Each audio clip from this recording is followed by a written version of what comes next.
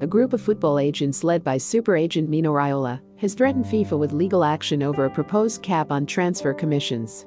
The Football Agents Forum, FAF, an organization led by Paul Pogba's agent Raiola, invoked the courts after world football's governing body agreed in principle to limit commissions on player sales to 10% and salary commissions to 3% for both player and club agents.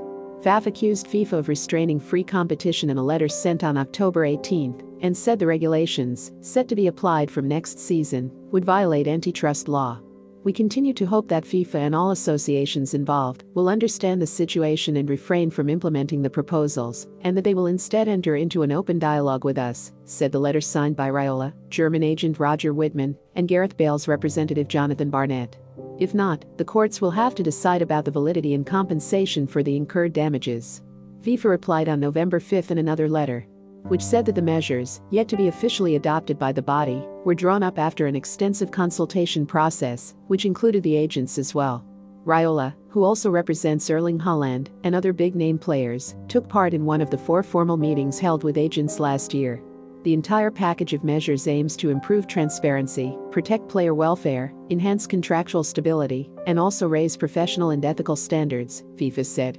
As well as capping commissions, FIFA's new regulations aim to limit agents from multiple representation, or the widespread practice of agents brokering the same deal for both player and club. In so doing, the measures aim to eliminate or at least reduce the abusive and excessive practices which unfortunately have existed in football, FIFA added.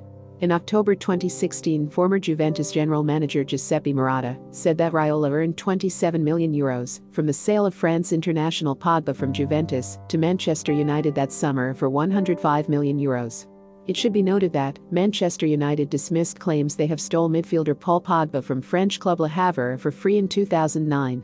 Manchester United later made an out-of-court confidential settlement with Le Havre. FIFA didn't punish Manchester United for their unethical actions.